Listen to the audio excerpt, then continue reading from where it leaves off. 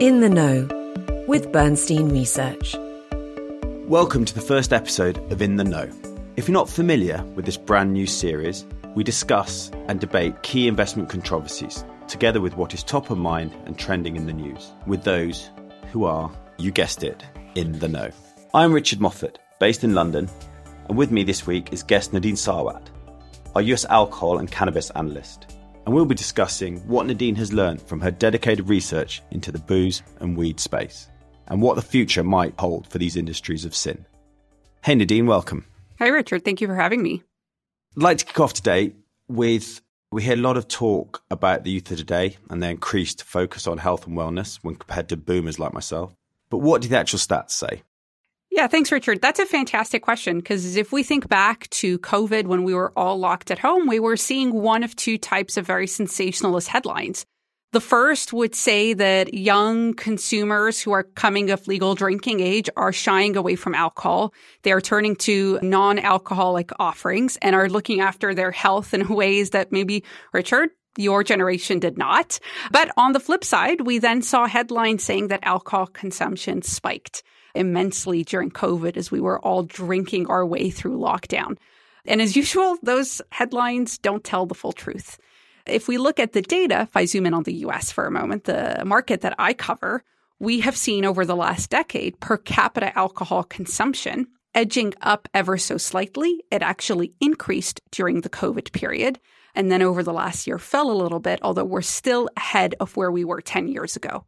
And so the view here is that no matter those headlines that you're seeing, humanity still loves alcohol. We all hear the negatives, why we shouldn't drink, why we shouldn't take drugs. Are there any positives? Well, this is where I always have to be careful what I say. I'm not a doctor or a policy advisor, but I think it's important to take a step back and wonder, why is alcohol still part of society today if, as Richard, you correctly pointed out, you always hear the negatives? And I think this is a fantastic question to ask, one which actually the book Drunk, which I highly recommend to anybody listening who wants a slightly different read, by Edward Slingerland, actually posits the theory that alcohol plays a very important role in society.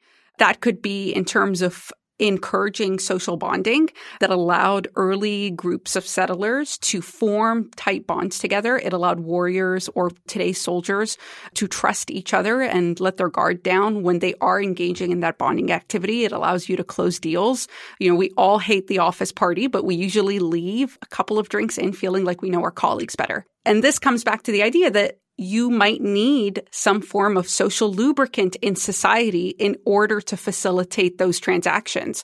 Economists like to think of us as utility maximizing agents, but at the end of the day, we have an emotional side, and alcohol actually plays a very important part in that. And when we look at your other space, cannabis, what's the direction of travel there? Legal in Canada now, increasingly legal in some US states. Is that going to become legalized all over the world? Certainly, that is where the trend is going. We've had Canada legalize recreational cannabis in 2018. We're now 22 states out of 50 in the U.S. where recreational cannabis is legal.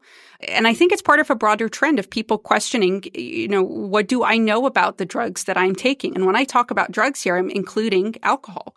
That study I mentioned earlier on by Professor David Nutt was the chief drug advisor in the UK, really ruffled some feathers because his analysis showed that alcohol, when we considered social and physical factors, was the most damaging drug in a broad list of them once we consider anything from drunk driving to liver damage to increases chances of domestic abuse. But when we contrast cannabis on that list, it was far lower. And you see a lot of young consumers today growing up in these environments where it is legal, questioning that as well, and feeling like the cost-benefit analysis to them of when they are picking their social lubricant or relaxant of choice at the end of the day is more in line with cannabis. Now, the real then question becomes not just what consumers want, but what the political environment allows. And I think this is where, in our discussion on sin, we will always come back to what does politics mean and dictate for how we view these products, because it impacts everything from regulation to the availability of these, whether that's for recreational or medical purposes, to even the type of information we are receiving as citizens as to how we should think about these drugs. And I think that's the important thing with cannabis is you also have a political element here. One aspect where I think is important to highlight on the importance of regulation. Earlier on, you asked me what has happened to per capita alcohol consumption. The big drop that we saw in the U.S. was actually in the 1980s when legal drinking age was increased to 21, and all states had to sign on this if they wanted to maintain their federal highway funding. I mean, obviously, regulation is one thing, but is education the answer? Because you look where we're going with tobacco. Smoking is, I don't know the exact stats, but definitely seems to be on the wane. But it is still legal. You can still buy cigarettes in a shop if you wanted to. But there seems to be a belief and an understanding of the harm that it does. Is that the answer for alcohol and cannabis? Well, I think an interesting question I often get is, will alcohol go down the route of cannabis in terms of how consumers, investors, legislators view it? And I think here there is an important distinction to make, which is there is such a thing as responsible alcohol consumption, where I could argue it is far harder to make that argument when it comes to tobacco. And so when we consider what regulation you have in place, you also need to consider, could we see a world where getting rid of alcohol altogether, or, as you said in tobacco, that waning off is realistic? And the best example that we've had attempting in this is an economist's dream from an analysis perspective, which was U.S. prohibition. And we can dive into that more if you're interested in. But at the end of the day, that was the biggest experiment we had in trying to ban alcohol.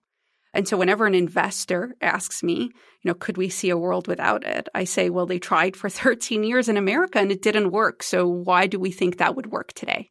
So no chance of prohibition. What about legalization of drugs then? Is that the obvious corollary if prohibition doesn't work? Well, I don't think many people are arguing a free-for-all either. I think there's an important distinction to make between agreeing to have something in your society and recognizing that it needs regulation. Everything that we consume, not even sin products, everything, the fruits and vegetables that you eat, the canned goods that you're buying, the beauty products, all of these have regulation for your safety and to, once again, maximize the benefits while minimizing the harm. Now, we can all have different political views on where we should land when it comes to the extent of regulation. One fantastic book here I would recommend, and let me pull it up so I just make sure I get the title, is called Drug Use for Grown-Ups. Now, this book is written by Dr. Carl Hart, a professor at Columbia who is actually very liberal in his descriptions of his own drug use. The reason I say this is an interesting read is because it is not frequent that you hear a high-ranking professor, in this case, I believe of psychiatry at Columbia, speak so openly about drug use. But he isn't either arguing a free-for-all. What he's arguing is we need an educated and, I think he uses the word enlightened consumer who is able to make smart choices. And if I think of alcohol, one of the reasons we have seen falling drunk driving incidents, falling youth consumption of alcohol is around education. It is around educating consumers, and that's both on the part of the government, but both on the part of corporates. Coming back to the point on ESG I just made, a lot of these alcohol companies, especially the ones I cover, have been very committed to promoting responsible consumption. And so that's a fantastic example to show that I don't think anyone's arguing a free-for-all, but educating your consumer is important. Now, bringing this back to how should we think about alcohol versus cannabis versus other illegal drugs, the problem that illegal drugs have is they are not consumed in a social setting. So coming back to that book, Drunk, I mentioned by Edward Slingerland, one crucial argument he made on why historically alcohol was able to be an integral part of society while minimizing the harms is alcohol was predominantly consumed in social settings. So I think he used the example of Greek symposiums where there would be a sort of master of ceremony who would dictate the rate at which guests would drink and moderate the amount of wine that would be served versus water versus food. So you essentially have an arbiter there, ensuring that no one is having a free-for-all, essentially, and you're maximizing those benefits while at least minimizing the harms that were acceptable at the time. Richard, you and I could go out for drinks, and at some point you'd probably cut me off if I was drinking too much because you'd be a concerned colleague. Once we consider drugs, whether that's cannabis or some harder drugs, all of which are illegal, or for that matter, alcohol during Prohibition, you drive it into private consumption. All of a sudden, no one knows their limits because no one is talking about it. You do not feel comfortable with having a social setting where you're consuming that and having friends, colleagues sort of provide a useful sense check. And I think that's one of the most fascinating ways of viewing education and regulation is regulation reaches its absolute peak efficiency, if you will, if the messages that you have been trying to push sort of make it into the subconscious of the citizens in your society and they're sort of regulating themselves. So if we go back to what happened in Prohibition, we had alcohol consumption driven underground. You could only buy alcohol in the black market. Consumers wanted the most liquid bang for their buck, so they went to spirits, moved away from beer and wine. The spirits was not regulated, bathtub gin that could make you blind because it wasn't regulated or could increase your chances of dying. And because of this, you wouldn't be drinking in settings where people could essentially look out for you. And so when we're thinking about regulation for these products, whether it's alcohol, whether it's cannabis, you sort of have to consider everything tying through together, not just the government policy, not just what corporates are doing, not just what investors can advocate for in terms of ESG inclusion, but then also as a citizen, what you are doing as part of society. And all of that has to come together. Just on the ESG side of things, I mean, who is this arbiter? If things are legal, as society, we've chosen to support them for the elected government at the time is endorsing certain behaviours. In the financial world, who is setting these boundaries that say these stocks are actually unethical? Well, the answer is it's so subjective that I think a lot of the times, even I have interesting conversations where people are trying to draw that line.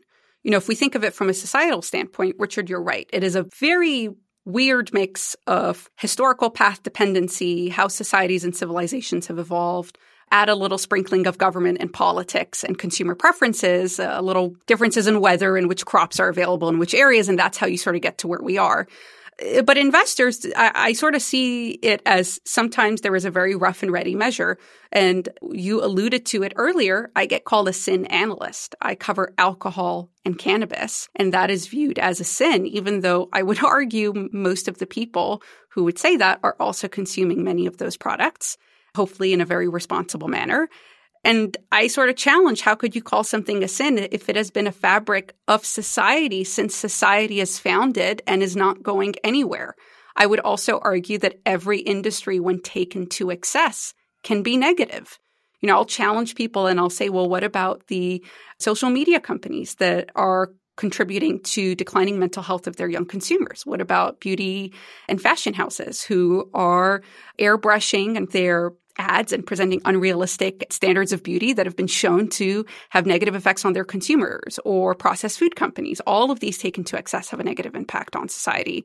So it's sort of very arbitrary. And I think that's where, when we're talking about ESG inclusion, that's when the conversation can be more interesting, because we get back to the point I was previously mentioning, which is, okay, well, how do we maximize benefits while minimizing harm? And yes, part of that is through government regulation, but part of that is also challenging the corporates themselves, those who are making spirits, beer, and wine, to responsibly market their products, making sure that marketing is only to consumers above legal drinking age, that you do not have marketing that appeals to children, and all in all is promoting more responsible consumption.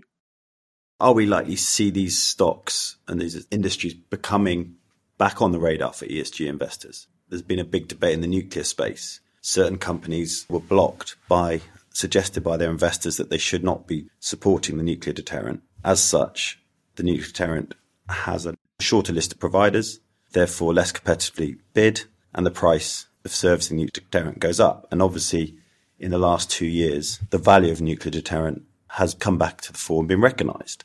There's a case to be made that supporting nuclear deterrent is actually very ESG friendly. Do you think we're going to get there with alcohol?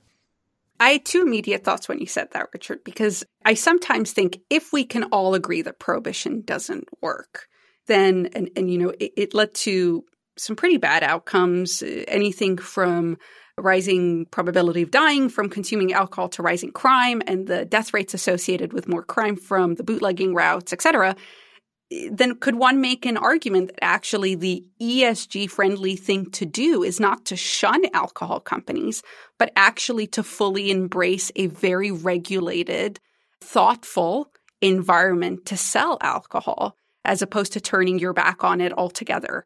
And I think that's probably the very foundation of argument of ESG engagement, is none of these products are going to go away just because you turn your back towards them. If anything, you should engage to make those options better.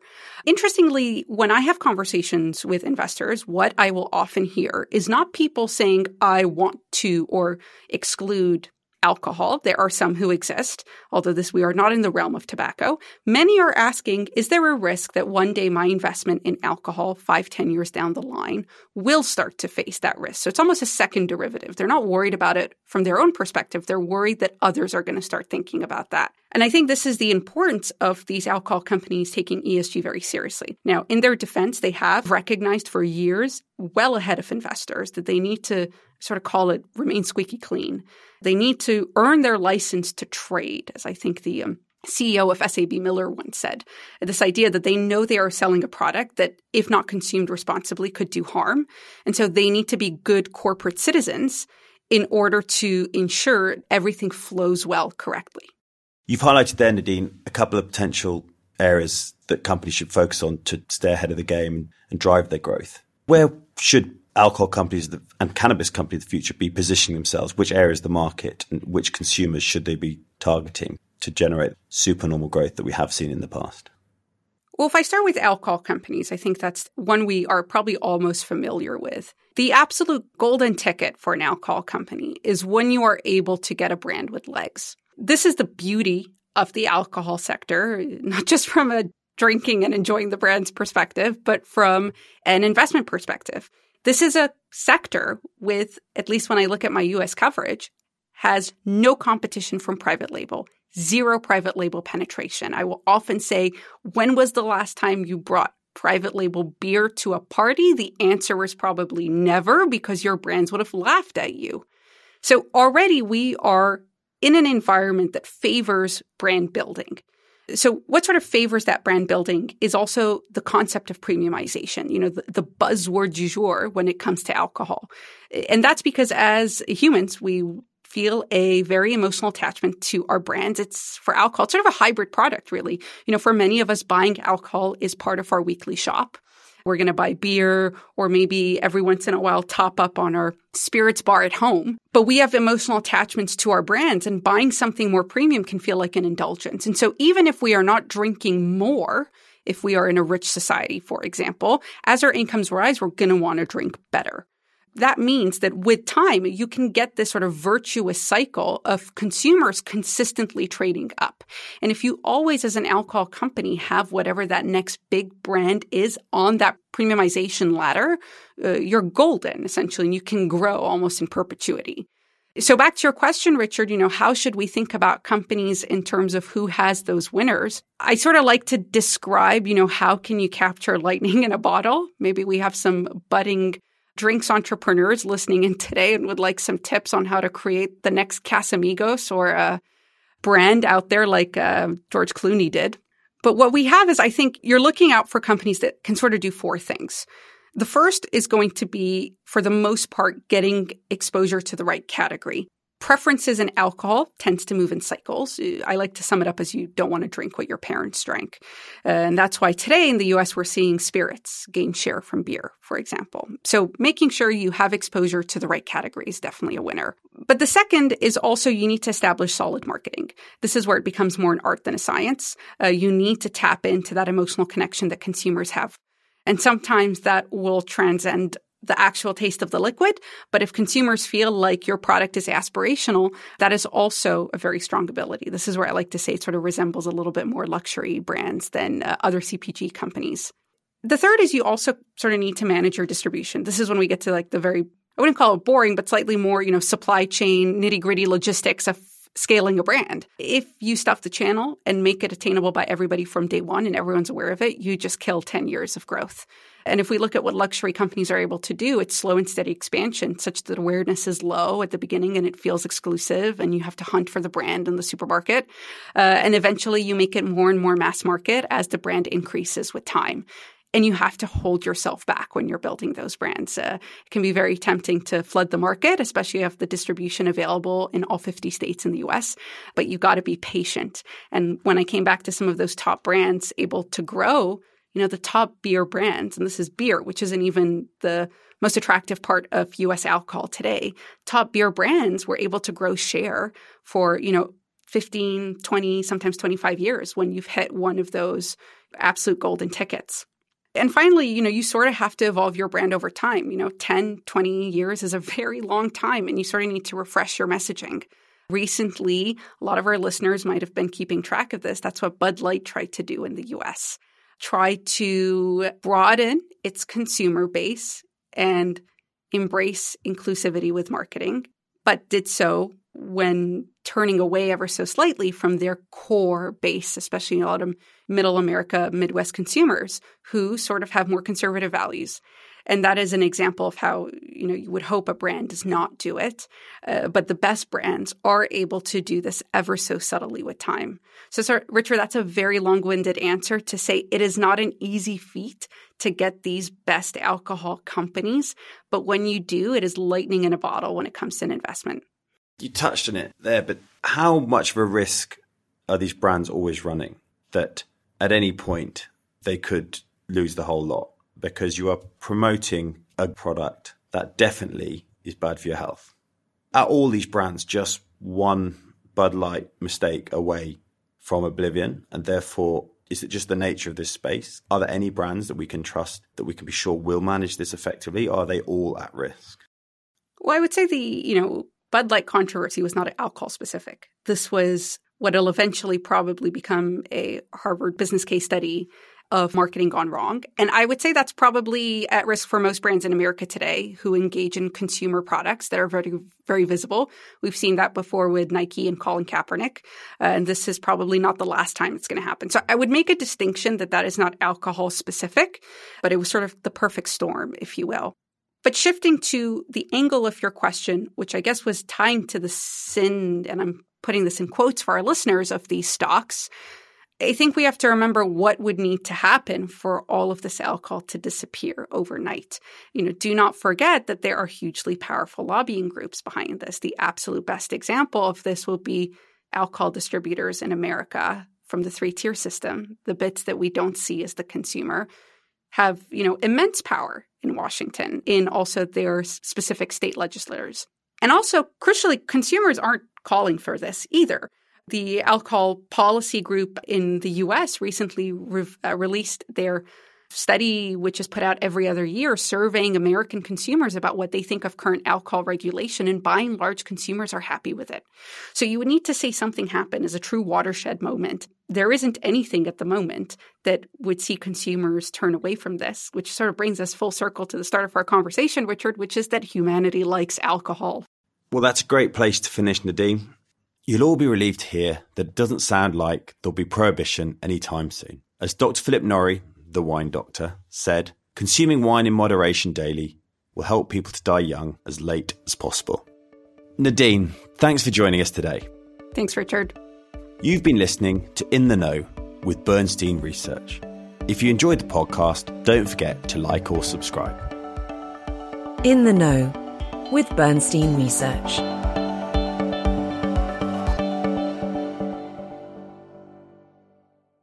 If you do not have access to Bernstein's research, you can find it at bernsteinresearch.com, where you can also find important disclosures that we encourage you to review. Bernstein has no obligation to provide any updates or changes at any time in the future. All references and/or market forecasts are correct at the date of recording. The views and opinions expressed in this podcast are those of the presenter and may not be the same as the views of Bernstein or its affiliates. Bernstein is not providing any financial, legal, or tax advice or recommendations in this podcast, and this should not be considered as investment advice. This podcast must not be copied, distributed, published, or reproduced in whole or in part.